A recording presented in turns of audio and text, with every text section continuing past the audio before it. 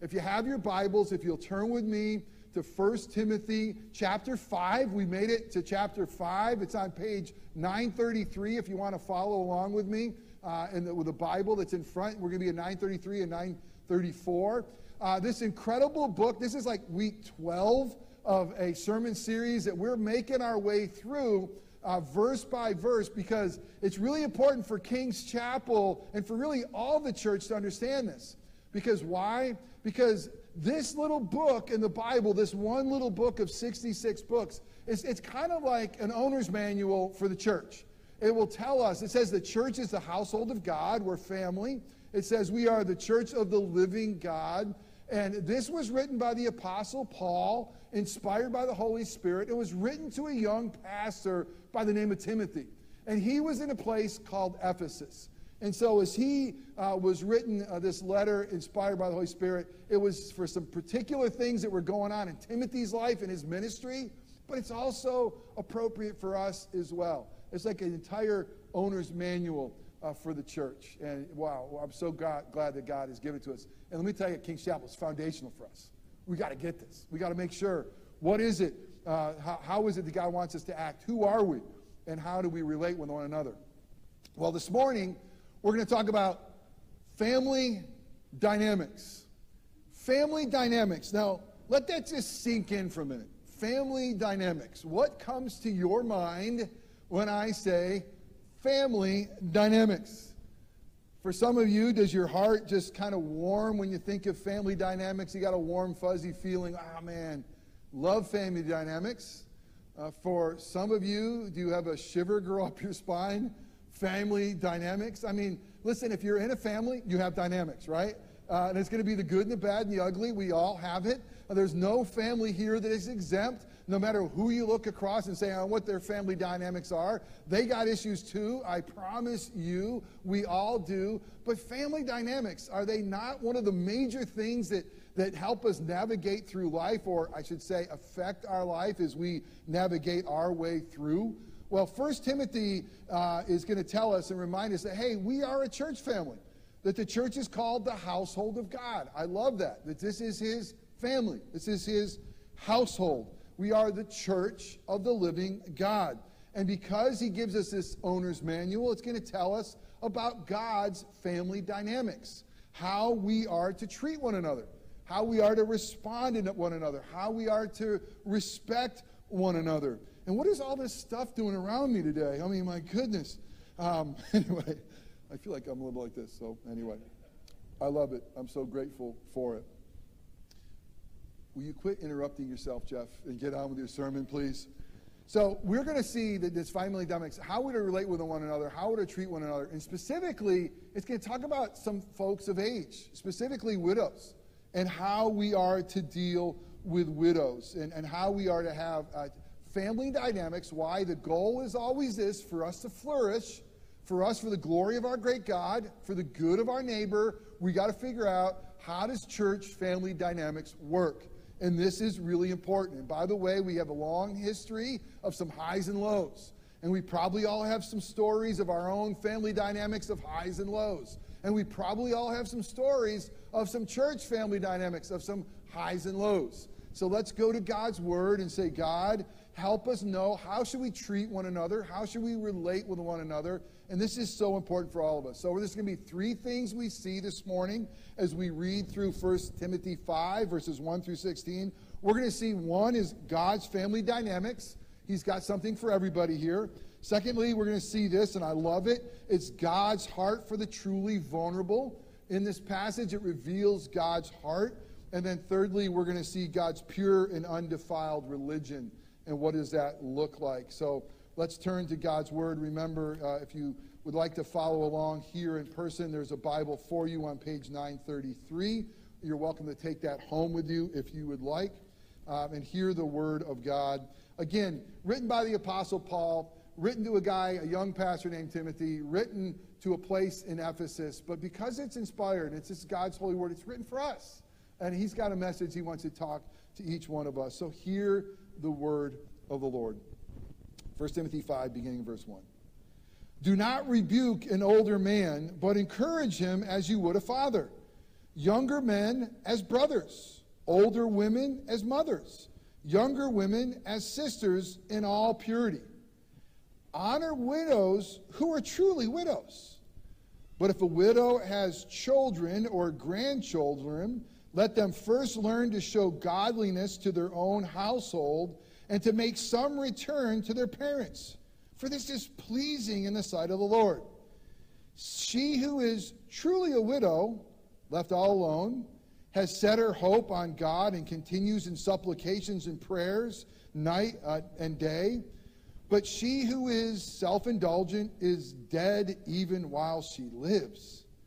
Command these things as well, so that they may be without reproach. But if anyone does not provide for his relatives, and especially for the members of his household, he's denied the faith and is worse than an unbeliever. Let a widow be enrolled. I'll explain that in a minute. If she is not less than 60 years of age, having been the wife of one husband, and having a reputation for good works, if she has brought up children, has shown hospitality, has washed the feet of the saints, has cared for the afflicted, and has devoted herself to every good work, but refused to enroll younger widows, for when their passions draw them away from Christ, they desire to marry, and so incur condemnation for having abandoned their former faith. Beside that, they learn to be idlers, going about from house to house, and not only idlers, but also gossips and busybodies, saying what they should not. So I would have the younger widows marry, bear children, manage their households, and give the adversary no occasion for slander. For some have already strayed after Satan. If any believing woman has relatives who are widows, let her care for them. Let the church not be burdened, so that it may care for those who are truly widows. The grass withers, the flower fades, but the word of our God will stand forever. Thanks be to God. Let's pray. And Father God, we're thankful for your family dynamics here, your church family dynamics that you've given to us. And God, there's a lot of nuts and bolts here. God, it gives some more details. It's amazing in this verse. There's 2 chapters that talk about all of us. 2 verses, I should say. And then the rest is all dealing with widows and who are truly widows. But God, what is really most importantly to be seen is your heart. Your heart for your church, your heart for each one of us, and specifically your heart for the vulnerable. And God, I pray for anybody who's listening or here or online, God, if they feel vulnerable, if they feel lost, they feel disconnected, that God, you'd wrap those everlasting arms around them. That all of us would just know that we are beloved in Christ Jesus. Oh God, would you come and speak through a broken sinner like me? Would you give us ears to hear your voice and minds to understand your word and hearts that will embrace your truth and feet that will walk in a manner worthy of your name? God, the things that I say that are wrong or just merely my opinion, may those things fall away and be forgotten. But the things that are said that are true and contain the good news of the gospel of Jesus Christ, would you use those things to make us more like Jesus? Would you use those things to help us understand how to honor you with church dynamics, family dynamics, the way we love one another, serve one another, and honor one another? We pray all this in Christ's name. Amen. The first thing we're going to see is God's family dynamics, and especially in verses 1 and 2. And what I want to begin with is this, and we can't miss this, is that God, who is the God Almighty, the eternal God, has lavished a love upon us, an eternal love on us, that we should be called the children of God, and that is what we are. I love it. That's exactly what 1 John 3:1 says. It says, behold the manner of love in which the Father has lavished love upon us, that we, knuckleheads like us, broken sinners, that we should be called the children of God. And I love the fact that if the verse stopped there, we would all have reason to stand up and say, thank God. God's lavish love on us. We are called the children of God. But I love even more that the verse gives us even more than just that we are called the children of God. And it goes on to say these amazing words, and that we are. No matter if you feel it or don't, if you are in Christ Jesus, if he is your Lord and Savior, you are lavish love. You are a part of that family. That is what we are. And I know that when I coached Little League for several years, and I had the privilege of having a lot of kids on our team, the first thing we always did was we all gave them nicknames. It was one of the best things I did as a coach. And Bill Talby and I coached together. Pray for those kids. I'm sure they're in counseling somewhere now. And so, but some of them, you call son, come here. I want to help you. And let me help you. And you gave them a term or called them by son. But I'm telling you, when the kid took the field, there was only one that had the name Jakes on the back. And that was my beloved son. That was my true son. And I want you to know in all the world and all the image bearers of the world that God loves, those who share his name. When we take the field, we are lavished and we are loved. Why? Because we are a part of his family. How in the world can that be? I love what John, the Gospel of John, I read to you the Epistle of John. The Gospel of John says this. How do you become a part of his family? It says this, John 1:12, but to all who did receive him, receive Jesus, who believed in his name, that Jesus is Lord and Messiah. Watch this. All we had to do is believe. It wasn't you were born into it. It wasn't you became more religious. It wasn't you became more holy. It says, those of you who have received him as Messiah, those of you who have believed that he is God's promised one, he gave the right to become children of God. Man, we're part of his family. All by God's grace through faith. Who were born not of blood, natural birth, not of the will of the flesh, nor of the will of men, but of God. We are born again as a part of his family in Christ Jesus. And now when Jesus was teaching his disciples and us to pray, he says, listen, when you pray to the God who is the eternal God, here's what you're supposed to say. Abba, Father, Daddy. Yet we have this incredible boldness, this incredible ability to come into God's presence as a family member. Use it. Have access to the God who is. What an incredible privilege to be able to say, Abba, Father. Ephesians 1:4-5 is going to remind us that it's in love God predestined us to be his adopted sons in his family. And with family, here's what we know. He's given his family a special meal. We call it communion.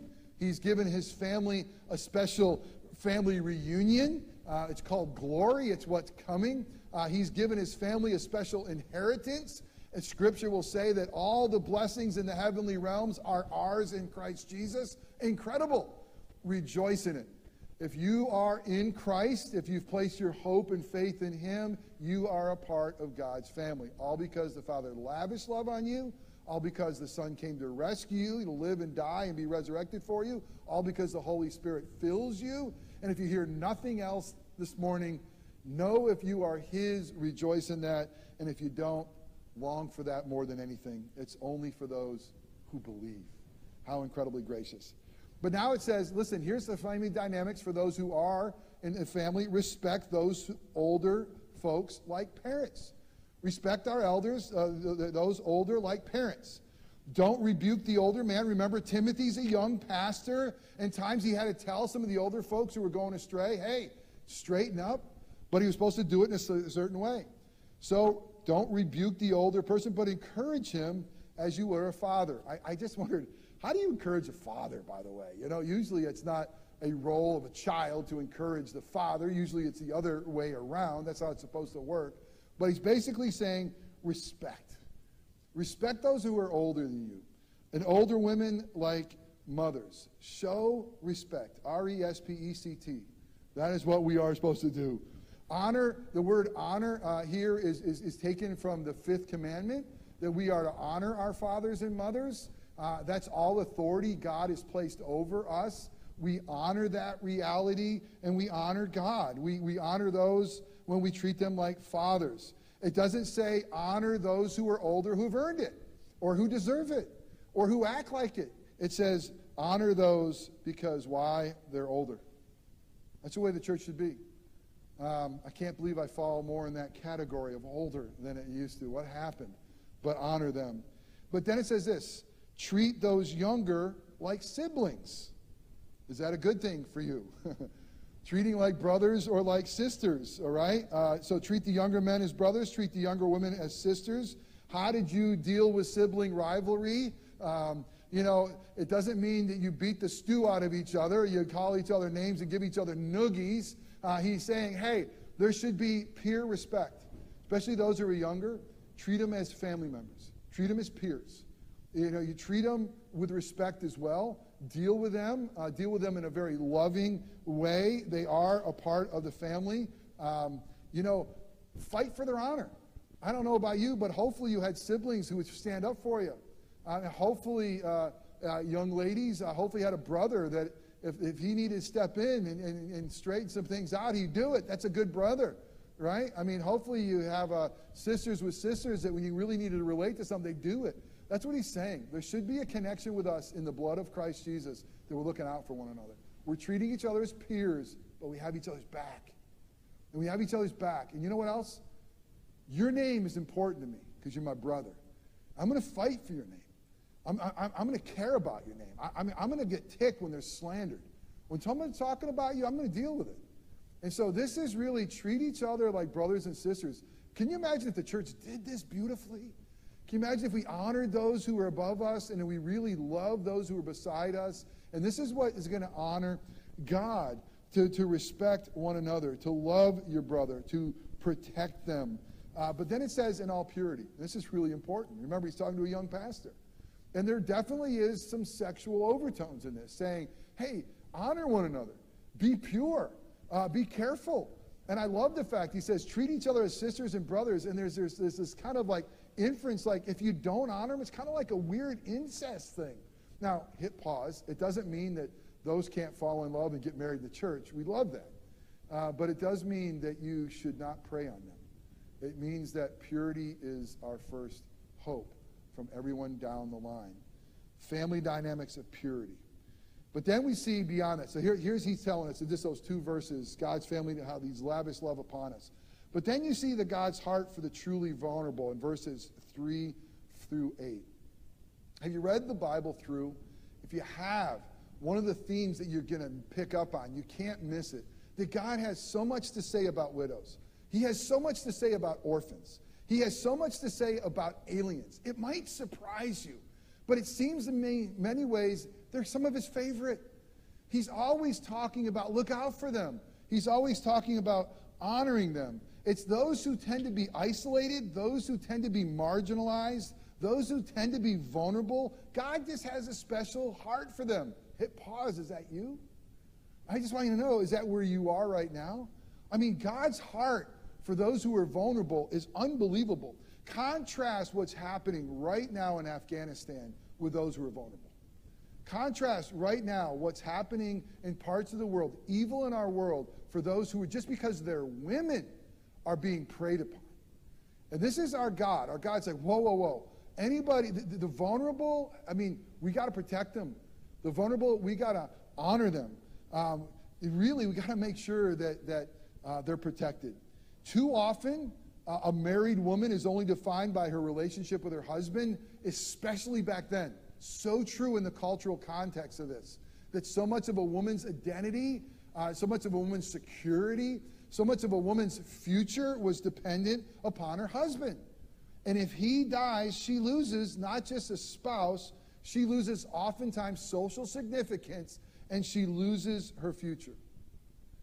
So in Scripture, widows, orphans, aliens, the vulnerable are valued. And here's the beautiful thing. They're valued for who they are in and of themselves. Isn't that good news? It's not who they're connected to, other than Jesus. They're valuable in and of themselves. And God desires to give them special honor and care. God's word demands justice and love for them, his people, through the church. Let me show you a couple things. God's law in the Old Testament, this is what he says way back in the book of Exodus, verses 22 through 24. He said this, you shall not mistreat any widow or fatherless child. If you do mistreat them and they cry out to me, I will surely hear their cry and my wrath will burn. And I will kill you with the sword, and your wives shall become widows and your children fatherless. Wow, that's a heart that God has for the vulnerable. And then God's going to put it in song, is in the Psalms. In Psalm 68, verse 5, he says that God is a father of the fatherless and a protector of widows is God in his holy habitation. Hit pause. God sees you and knows you. He loves you. If you feel vulnerable, that you feel alone, you're not. Emmanuel, a God with us. And you have a special spot with him. God himself is a father to the fatherless. I love this. God himself is a defender of widows. This is showing God's true heart for the vulnerable. And then we get to Jesus. There's a story in the Gospel of Luke. Luke chapter 7, verses 11 through 12. And there's a funeral going through a town named Nain, N-A-I-N. And the funeral's going through, and it's a only son of a widow. A widow's gone. So her husband's gone, her son's gone. You know what that means in society right now? She's got nothing. I mean, she's got no one looking after her. She's got no support. And there she is wailing, knowing that my whole identity, my whole hope is in that casket, dead. So what does Jesus do? He goes up and touches the casket and brings him back to life. Brings him back to life, to that widow, knowing that how much that would mean to her. Raising him back to life. In this passage, God says a whole lot about widows. There's a lot of nuts and bolts. As I read that, I bet you were wondering, there's some really nuts and bolts about dealing with widows and who are truly widows. And some of it might even seem a bit harsh, to be honest with you. And we might even forget God's heart behind this. If we just look at this and we think this is all of God's heart for widows, we might think, well, wait a minute. Is he really caring about all? He does. So let's look at the bigger picture. These are nuts and bolts for the church, but he's given us this big picture. Honor the widows is what he says. Again, the same word honor as honor your father and mother in the fifth commandment. And when it says widows, the word for widows here doesn't just mean those who've lost a husband. It really can also mean those who are truly alone. A woman who is in need. A woman who's a single mom. A woman who is alone because of society in different ways, through divorce or whatever. So honor those women who are alone, specifically also with widows, who are truly widows. Isn't that interesting? Do you know in this little passage it says 3 times, those who are truly widows? What does that mean? Well, obviously there are some who scripturally said they don't fit the qualification. What are those who are truly widows? It says this, a couple of requirements. One is those who are left alone. Materially, they have destitution. The widow's family, the primary resource that the Bible gives us, so practical. You have a widow, their first responsibility for help is the family. It's their kids. It's the grandkids. I mean, it's those who are supposed to honor and support the widow. Interestingly, in those times, if a woman is married, there's a dowry given. The dowry is given by the father of the woman who's getting married. And it's worth as much as he can give. Why? If the husband dies, here the father is trying to provide for his daughter, trying to provide something. That's to go right to her estate. But beyond that, making sure that all of us are honoring them. But it begins with the family. And also, those who are truly widows, they're alone. And secondly, they've set their hope on God. They have spiritual godliness. They have material, they're destitute, but they have godliness. Those are the ones. Not these self-indulgent ones that says that she's dead even when she's living. Man, what a harsh thing. Self-indulgent probably means those who have given to prostitution. Those who have looked elsewhere to find means of support. And God's word is pretty harsh and clear. But why do we do this? Why do we honor the widows? I'll tell you 2 specific things. One is we owe it to our parents.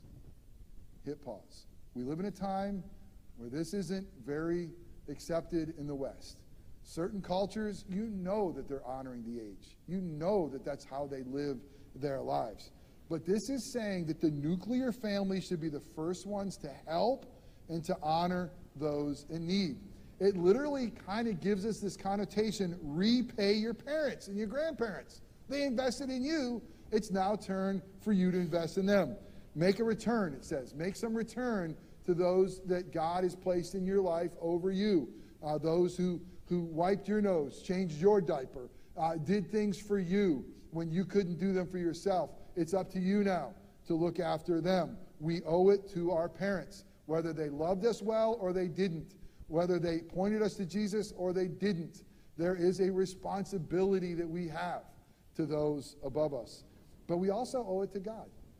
We owe it to God because we know that it is pleasing in his sight when we honor widows. He says it right in verse 4. It pleases him. Why? Because God's heart for widows is clear. We honor him when we honor his widows. We're doing his will. This is pleasing in his sight. So we honor widows because we owe it to our parents and we owe it to God. And man, does God have displeasure in the complete deadbeat? Did you hear what I read? If someone is unwilling to help his own household, then listen, he's done two things. He's denied the faith, and he's worse than an unbeliever. He's basically saying, look at the pagans who don't know Jesus, they're supporting their own family. Christians, I mean, who we are in Christ Jesus. Don't deny the faith. Don't be worse than an unbeliever.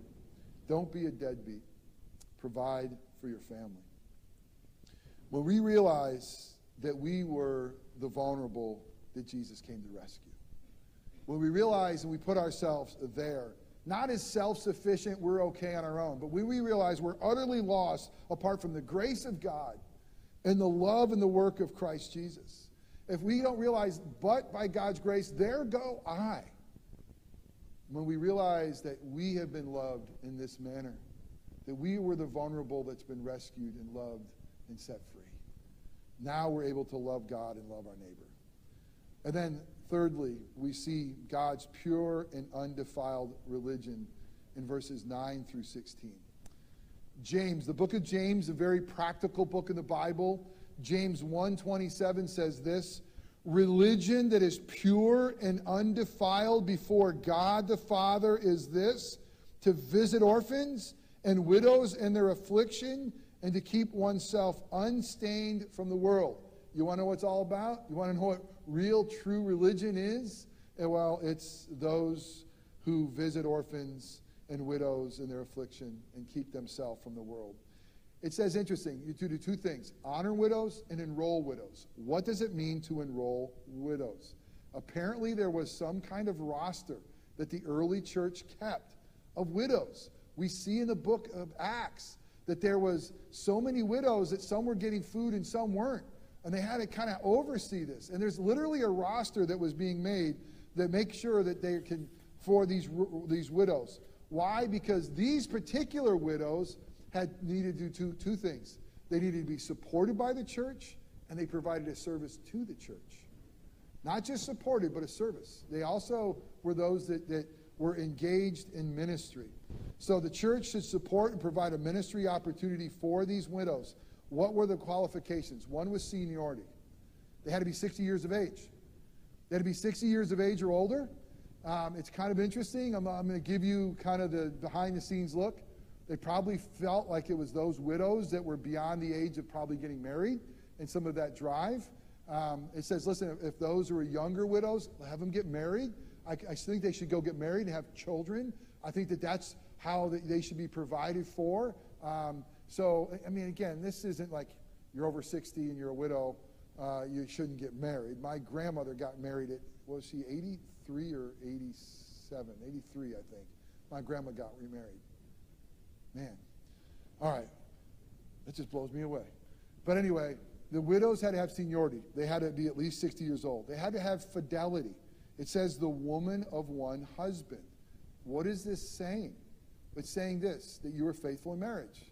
It doesn't mean that you only got married once necessarily. If your husband died, you got remarried, and that was a biblical marriage, that's fine. But you were faithful. You showed fidelity in marriage. These are the specific widows that were on the roster to receive and to serve. And they were charitable. She has a reputation for good works. She brought up children, maybe her own or maybe the communities. She showed hospitality. She washed the feet of saints. And she cared for the afflicted. You know what I think of? I got a personal example, known by many in this room. It's my mother-in-law. I think of my mother-in-law. Man, she meets those qualifications. She's well over 60. Well over 60. Certainly was an amazing wife. And boy, did she show charity to those in need. And I'm so grateful to be able to call her my mother-in-law. She meets all of those. She's now in a memory care facility. And my man, Scott, came over just last Saturday, I believe, and pulled out their piano. He sang hymns for 45 minutes, wearing a mask and a shield. He was playing, and as it was falling down, he was looking it up and still playing. And I'm telling you, we saw people who don't speak sing, and to see what God has done. He honored widows.